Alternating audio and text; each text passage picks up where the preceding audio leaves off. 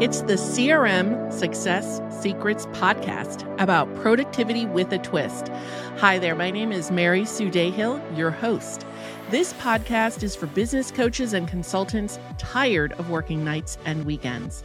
They are looking for strategies and proven tactics to streamline their business using a CRM and automation. Let's get to it.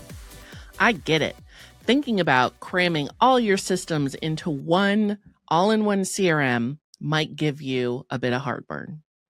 The idea of it taking months and months, just yikes. But guess what? Most of my clients make the switch in 30 days, and you can do. Hi there, my name is Mary Sue Dayhill, and I am the host of CRM Success Secrets. I'm here to tell you that most of my clients are able to make the switch in less than 30 days. And in this 5-part series on transitioning to an all-in-one CRM from setup to sales, we are going to cover how to make that happen. In the previous episode, we chatted about why 30 days is a sweet spot for the transition. And today we're all about creating a CRM transition roadmap to declutter your systems and organize them into one system. Doesn't that just sound great? Certainly does to me. So what's this transition plan thing and how do you make one? So don't let the fancy terms scare you off. You have the skills to do this. And let's just take a quick skills assessment. Are you good at making lists and checking things off? I'm sure the answer is yes. So check, you have that skill. Have you ever organized your pantry or linen closet? Oh, you have? Great. You've got this. So you do have the skills to make a CRM transition roadmap for sure. And that is all we're really doing when moving from a hodgepodge of apps to one CRM. You are identifying what you have, then separating out the junk or the stuff that you don't need anymore, and identifying what's good, what you really want to move. That's it. And I will walk you through the 4 key steps to your CRM transition roadmap. All right, so step 1, I call this creating your tech consolidation list. It is very simple. It is making a list of all the apps and tech that you are currently juggling. And I would put it into a really nifty spreadsheet with costs, the name of the app, what the costs are for that app. If you had to look it up, also when your next renewal date is, so you know. Also, maybe add in the passwords because you're going to have to go in and out of these different apps quickly. So if you have a password keeper, even better. And we said definitely add the renewal dates because that'll help prioritize maybe what you should be moving first, so that we can avoid any renewals as part of this whole transition. So now that you have your list, and if you're thinking, oh my gosh, I don't even know where to find this stuff, start with your bookkeeping and see what you're paying for. That's definitely most important. And then, in a 1 week, jot down which tools you're actually using throughout the week so that you get a comprehensive list. Next, on your spreadsheet, I would like you to prioritize each app. And I'd like you to say either move, drop, or keep. So move is, do you want to move the systems from that one app into the CRM? So like a great example, an all-in-one CRM usually has an appointment setting tool.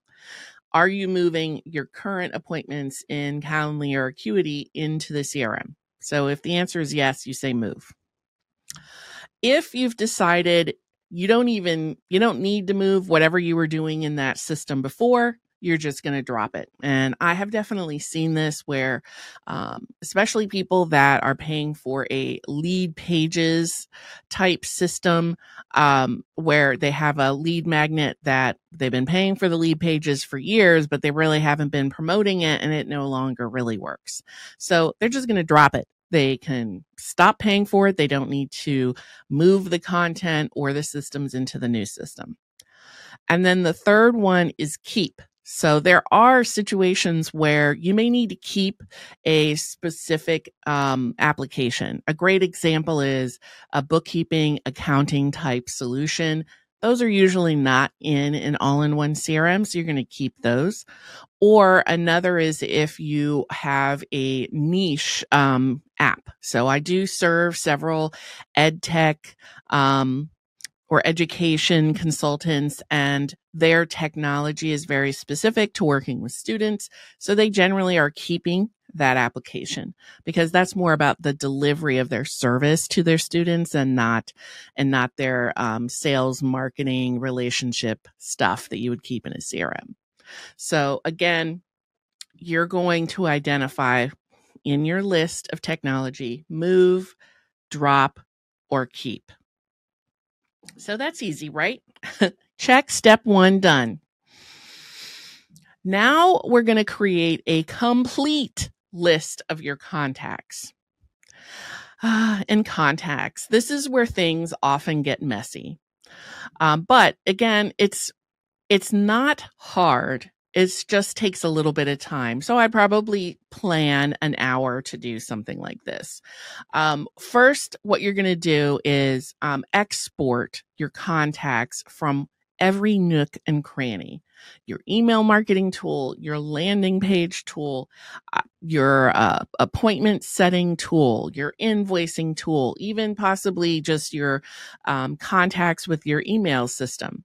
So now you have a complete list of all of your contacts. And I'm sure there are duplicates. Again, we're putting it into a spreadsheet.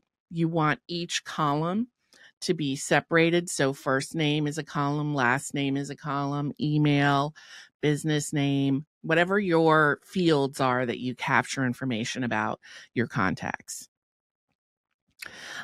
And why are we doing this? Because your mailing list really is that one asset that you truly own. So you don't want to keep this step. You don't want to say, oh, I haven't emailed them in a long time. I don't want to move them. You want to keep all of your contacts. You worked hard to collect those names and to opt them into receiving information from you. So once you have the list, you may segment them into groups. You may choose to segment people that you haven't contacted in a long time into a separate group, where maybe in the future you can do a what's called a reactivation campaign with that group. But you don't want to delete it and get rid of it. But it is a great time when you're moving to a new system to review, segment, and clean up your mailing list. Most business owners segment their list into a client list, former client list, partners or like centers of influence, and then their like newsletter subscribers.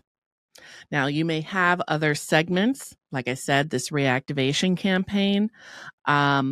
But at a minimum, you want to segment between who has opted in to receive emails and who has not. So if you don't know how to get your contacts out of a system, go to their help and look up export or export contacts. Most systems have a way for you to export your list. I've literally only come across one that doesn't make it easy for you to export your contacts. So most of them will allow you to do that. And at the end of this step, you are going to be surprised by how many contacts you actually have and how many you haven't been nurturing. That's the other piece of this is once you get it into one list, you're going to be really surprised that you're kind of missing out on opportunities to connect with people. So, I said you probably need an hour for this. Depending on your contacts, you may need a little bit more as you go through and segment. But, at a minimum, it'll probably take you an hour to go to all your different apps and collate them into one spreadsheet. That is definitely really important. The segmenting is also important, but if it feels overwhelming, just simplify it for yourself. And then the other piece that I do with my clients is I will run that spreadsheet through an email validation tool before they actually spend the time segmenting them into groups. And what that does is it makes sure the emails are actually valid. Because, if you've had these emails for a long time, people's emails may have changed. They may have left companies. So just get rid of all the ones that won't deliver at all. And then you can focus on segmenting the rest. That usually gets rid of, 20%. And obviously you want to remove duplicates in your spreadsheet so that you're not going through a list with lots of duplicates. All right. On to step 3, which is looking at your existing systems and automations. Now, this is where my clients way overestimate how many systems and automations they have or actually use. And you will probably be surprised by this step as well. So you want to look at, what lead magnets do you have? Any autoresponders that you are using? Onboarding emails for those shiny new product purchases. Those are all systems, and those are all things that you're going to want to move into your all-in-one CRM.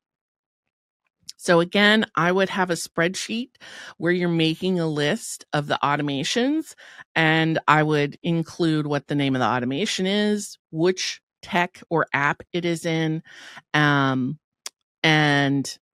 go through and prioritize. Is this something you even need to move anymore? Because again, have you been using it? Does the branding match? Does the messaging still match? Is the content still valuable to your current ideal client? So important. And if you're struggling with this step, I will cover this in more detail in the next episode. So definitely listen to that one. I will share some of the most common systems to move and the best order to move them.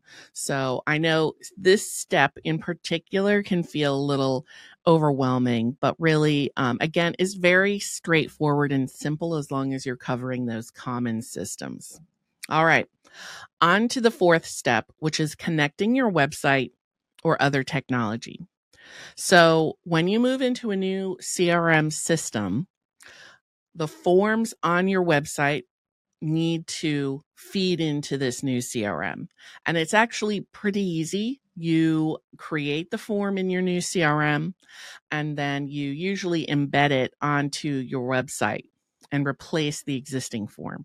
That means that when someone fills out your contact us form, instead of it emailing you, telling you someone contacted you, it will actually submit it into your CRM so they become a new contact, and maybe you tag them as a new subscriber, and you can even follow up with some sort of a email like, hey, thanks for contacting us.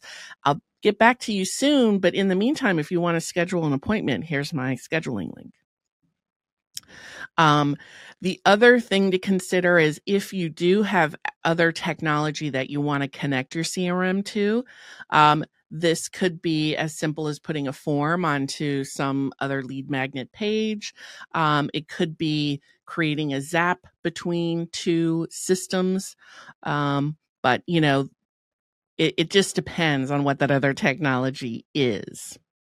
And in this 4th step, timing is really important, because if you replace forms on your website, for example, you want to make sure that you've already moved the systems for auto response if you have them. If you don't have them, it's not going to really matter, so you can replace the forms right away.